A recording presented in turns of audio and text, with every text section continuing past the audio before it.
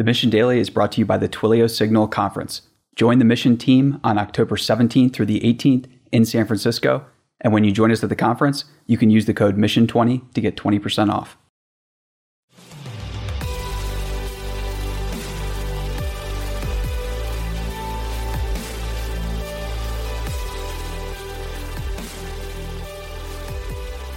Welcome to another episode of the Mission Daily. I'm your host, Chad Grills. I'm joined by Stephanie Postles. The Mission Daily is your number one source for accelerated learning. Today, we are covering the final principle of accelerated learning, which is fellowship. Specifically, 7 keys to generating, developing, and building fellowship. So, first of all, what is fellowship? Fellowship goes beyond friendships, colleagues, working relationships. It starts to move into mission-driven territory. And the idea is the Mission Daily is all about helping you improve your life. Relationships are an important component of that. And relationships are going to control and dictate if you're able to accomplish a little or a lot. And if you want to accelerate your learning, chances are you want to accomplish a lot. So fellowship is way beyond just friendships and just basic relationships. It's in the mission-driven territory. Today's episode hinges on understanding something that is not pleasant to consider. And that is that humanity generally has a distrust of other humans. It's built into us. We're prone to be very skeptical. And this is for good reason. Obviously a survival mechanism, and it's been very, very difficult for humans in the past to build trust. The idea of fellowship is about choosing collaboration over competition at every single step of the way. And there are some really specific things, we could just refer to them as keys in this episode, that will help you do that and create either a workplace that's more pro-collaboration instead of competitive, or a home life, or relationships with your friends, whatever the case is. Building a healthy relationship with others is so important. So, yeah, ready to jump in? Yep. And I was just going to say, I think that most times when you look at the workplace and things, you see a lot of competition, and that's just hindering everyone's work output and petty their rivalries, moods. politics. Yep. Nobody likes that, but I think that there is now a critical mass of people who want to avoid that. I know with building the missions team, it's been really exhilarating seeing how many people are just so sick of that they want to go to a place where that's not what's important, where it's at least interested in pursuing the idea of a meritocracy where, the best idea wins. Yep, that's the way it should be. All right, so what is the first key to fellowship? First key is communication. So we covered reading, writing, and speaking earlier. We won't belabor those anymore. The whole aspect of writing and reading effectively has never been more important. With how many emails people are sending, the opportunities for miscommunication and, back and forth or imagined problems or paranoia has never been greater. We're working, typically remote work environments, or we're doing a lot of our correspondence via email. So getting your ideas out clearly in a written format is critical now, because that is the starting place of all problems, basically. Yeah, it's so easy. And I know I've done this on my own, to basically take however you're feeling that day and apply it to an email that comes in. So maybe or imagine that the other person is malicious instead of just overtaxed and not that skilled at writing emails. Even when your boss might ask you to do something, you get the email and it starts stressing you out, and you're like, oh my gosh, she said that in a certain way. It's making me angry. And you can really build up a story in your head that makes it super stressful. So I think that's a really important point, to make sure you get your communication down. Definitely. So what is the key number 2? So key number 2, and there's a couple ideas with reading and writing. I would dive into Jeff Bezos's shareholder letters. That's a great place to start and see why writing a 20 to 30 minute memo might be more effective than doing a PowerPoint or anything like that to get your point across. Because with the written memo, you can then at the beginning of a meeting sit down and suggest that everyone read that memo before anything is discussed. Mm-hmm. And that way you just don't get around the fact that if you've taken the time to prepare something like that, you want everybody else to be on the same page. And this is the best way to do it. And the best way to make sure that, okay, this is what we're doing. And you basically stop the potential for any type of miscommunication there. So number 2, protect and share how you spend your digital time with those that you want to build a friendship, fellowship, or a collaborative relationship with. So what do you mean by share? So what would I tell my friends? The more that you can write out or let others know what you've been up to, the better it's going to be. So this is, it goes against our inborn tendency to attribute the worst to people. Like that's easy. We've all encountered scenarios where we think, oh, that person, they haven't done anything over the course of the last week. That might be true, or it could be completely off base. And I think the more that we can outline and share what we've done and then find nice ways to present it, so i.e. non-defensive ways, you're not defending your actions or anything like that. You're just sharing what you've been up to. The more that you can share what you've been up to when others are not around, I think this is a very powerful and overlooked way to collaborate. Create better friendships, letting them in on your life a bit, and maybe be able to find more like-minded people like you as you share the type of things you're doing? It's an opportunity for all of that. Yeah, you can start to talk about how you work, how you were able to do things. You can share with others and get insights from them about how they're working as well. It opens up an invitation for collaboration, basically. The more you can share what you've been doing and the thought process and how you've been doing it.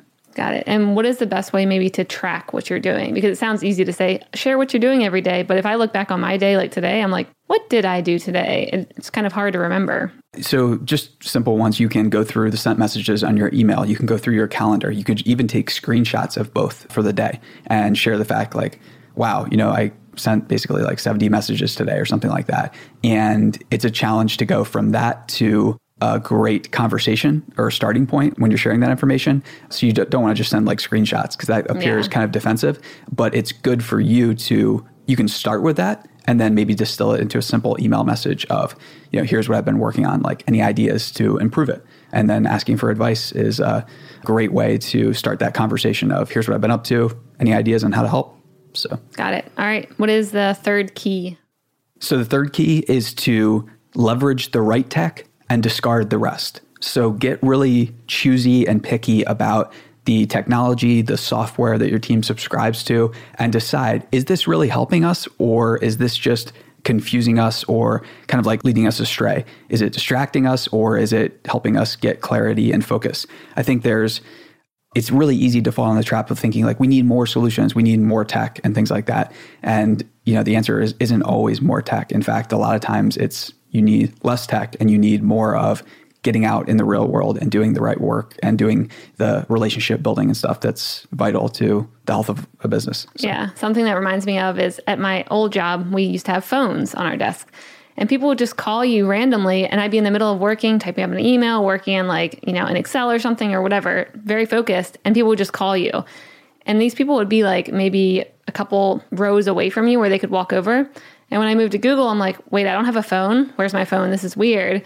Until I started realizing no, this is just more collaboration now where people are coming over and we can talk in person and there's less, room for communication error, and it just works out so much better. So it's funny how reducing the amount of tech you have sometimes, even though I don't know if a phone is considered tech anymore, but reducing that actually helped a lot more with collaboration and better communication and just building those friendships. That's a great point. And I think too, you can introduce ideas before you add a new software tool, you first eliminate an old one that the team is not using that much. Maybe that's what you set up. Maybe you set up something that's more aggressive where you pick a new tool, introduce it, and then remove 2 old tools or processes that just really weren't working. And another important thing is to always ask yourself, why are you choosing this new technology? What will it help you accomplish? Because if you get really specific about what you want to accomplish, then you can reverse engineer the tech that fits in and will help you accomplish that goal. Yep. So, all right, let's move on to the next one. Okay, number 4, they compete with who they were yesterday. So it's so easy to fall in the trap of, I have to do this better. And then I have to prove to my boss that I'm doing A, B, and C better than this other person inside our company. So if you're working at a company where you have to compete in that regard, I would strongly suggest that maybe you leave or start to look elsewhere. But if you're competing seriously in a sense of you have some sense of what you accomplished yesterday, and then are you accomplishing a little bit more? Or are you doing things a little bit more effectively the next day? That's all that matters. And that makes all the difference in the world. When a person like that goes into a collaborative environment, they are just going to become even better. Whereas if a person is going into that environment looking to compete with everybody else or the company down the street, it is just toxic for the culture. Yeah. One thing I really like doing to be able to see what I've done over the past year or 2 years is to every quarter go through the big projects I've worked on, the big things that I've done, and then being able to look back on that and seeing like, wow, I can't believe, it took me a week to work on this one project where now that's just something I do every day. And even if you're not in a corporate job where they're forcing you to do these reviews, which can be annoying, but actually when you look back on it, it's helpful. I'd say I would still do it in my personal life just because it's so helpful to see how far I've come and then be able to continue to compete with myself instead of worrying about what other people are doing. I love that. And I think that's something that people can get together in a small group and share and go over. So another great idea is to get together, and when you do, share the personal challenges or limitations that you're trying to get over. Like, how are you trying to get better? And the more that you can become vulnerable in that sense in front of others, you can get very valuable information from them. They will either try to exploit that vulnerability and use it to their advantage. If they do, that's a huge red flag. You're not going to be able to collaborate with them well. But if they in turn become a bit more vulnerable and share a little bit more, then you're going to be able to, increase the rate at which you're able to do work and accomplish cool stuff. Yeah, so accountability is definitely key. All right, so what is our fifth key for fellowship? Negativity. So negativity is the specter of it will stop you from accomplishing whatever it is you want in life. And really successful teams and people and those who accelerate their own learning abhor negativity. They can't stand it. Whenever they do hear it, they try to physically and spiritually distance themselves from it. It is that toxic. There's a great quote. I think it's negativity is the enemy of creativity. And there's plenty of research that shows negativity stops all quote unquote good ideas. And on top of that, there are a lot of new researchers that show that negativity or being pessimistic literally damages your brain over time. You're going to have less energy. You're not going to think as clearly. And it's something that when you encounter it, you have to do everything you can to not encourage it, because it will metastasize and permeate all aspects of your organization so quickly if you let it. Yeah, and it's easy for it to turn into like a slippery slope too, where it just starts with one person, and it's easy for maybe the group to hang out with that one person, and then everyone starts kind of like having their own negative points to make, and they're all kind of building off each other. And then you look at it and it's kind of spiraled out of control, and you didn't even realize that was happening in the background. And there goes your whole company culture or your friendship circle or whatever it is, just based on maybe the one person who started the negativity circle. Completely. And it's easy to blow off steam in a way that is negative instead of smart. And I think that's like a challenge that goes out to each of us. When things go wrong or when the pressure builds up so much in a work pursuit or something like that, sometimes you need a little bit of satire. You need to be able to laugh at yourself, but it's really important to check yourself. Does it fall into are you just being negative for the sake of being negative? Or is it smart and funny satire that points out your weakness in a way that is, not threatening to everyone, I guess. Yeah. An idea to reduce negativity in my life was setting a personal goal to not complain or spread negativity to anyone around me. That's just been really helpful, having that challenge for myself, because it actually makes me feel better. I know it also helps everyone who's around me, but it's just been a really good challenge to embark on. That's a great reminder, because anytime you encounter that emotion, there are ways to transmute it. You can put your shoulders back, get out for a walk. You can eat an avocado or something that's going to boost your serotonin level. You can get some exercise, get some cardio. That's like, nobody feels bad after they got a hard hour workout. Whatever you're going through, whatever struggle is going to be much, much better at that point. And then you can return to the group and face the problem from that new, fresh mindset. And that's a big key to fellowship. Yeah. So next one is, if you're going to build fellowship, you have to measure, record, and reward. So you're going to have to measure, record, and reward your own actions. And you're going to probably want to work with other people who are doing the same things. So you want to create really good incentives to make predictions about the future for yourself, for your own life, for your professional life. And then if you're correct or close to being correct, you have to reward yourself. You have to treat yourself.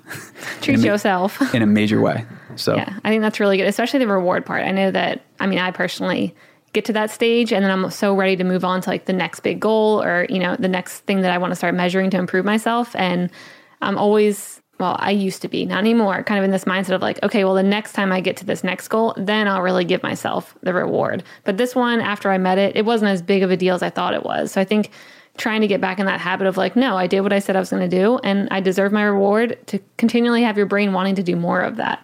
Definitely.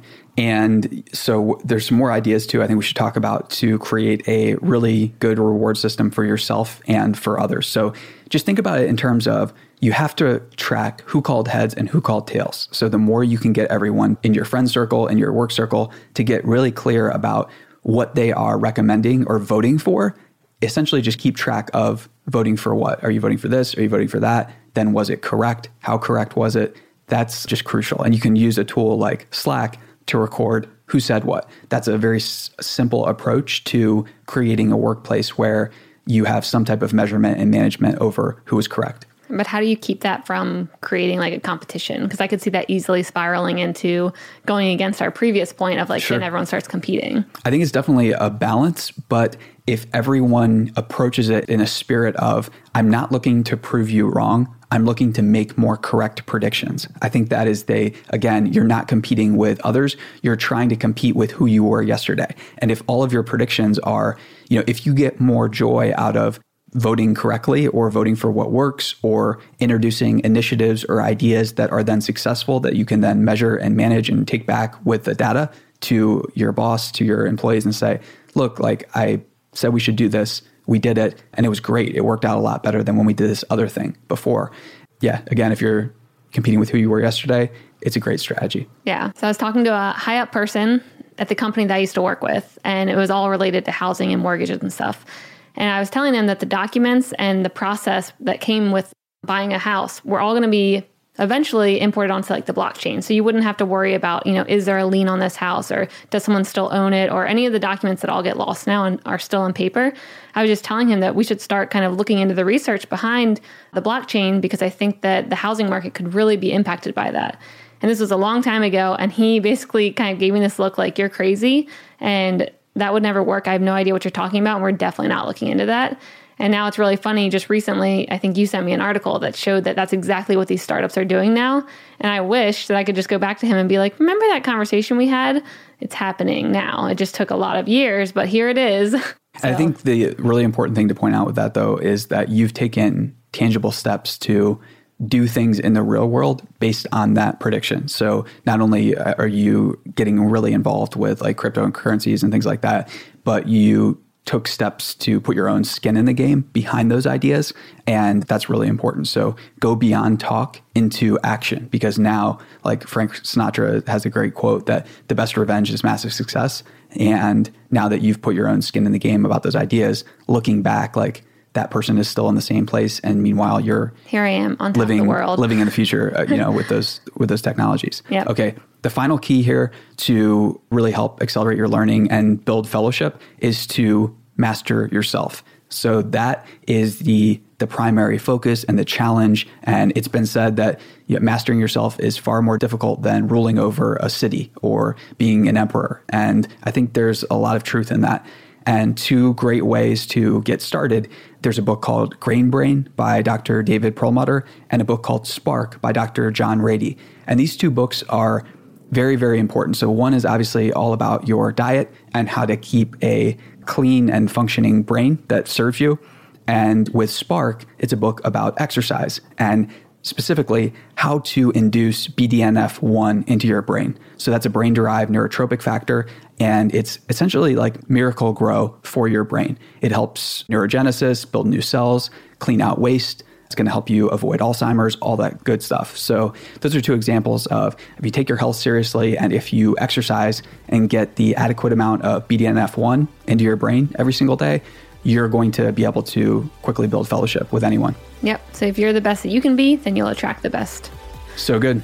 So I hope you enjoyed this. These are the 7 keys of fellowship, and this is another part. So fellowship is a really, really important part of accelerated learning. And that wraps up our 10 principles for accelerated learning. We hope you enjoyed them. We're going to do a lot more mini-series like this in the Mission Daily. Let us know what you think. Be sure to subscribe, rate, and review the podcast, and subscribe to our newsletter at themission.co. Have a great week, everyone. See ya.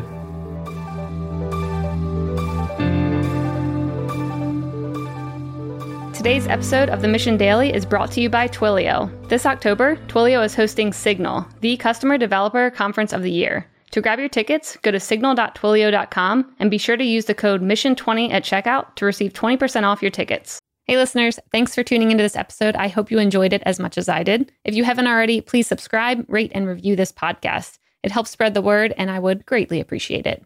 See you next time.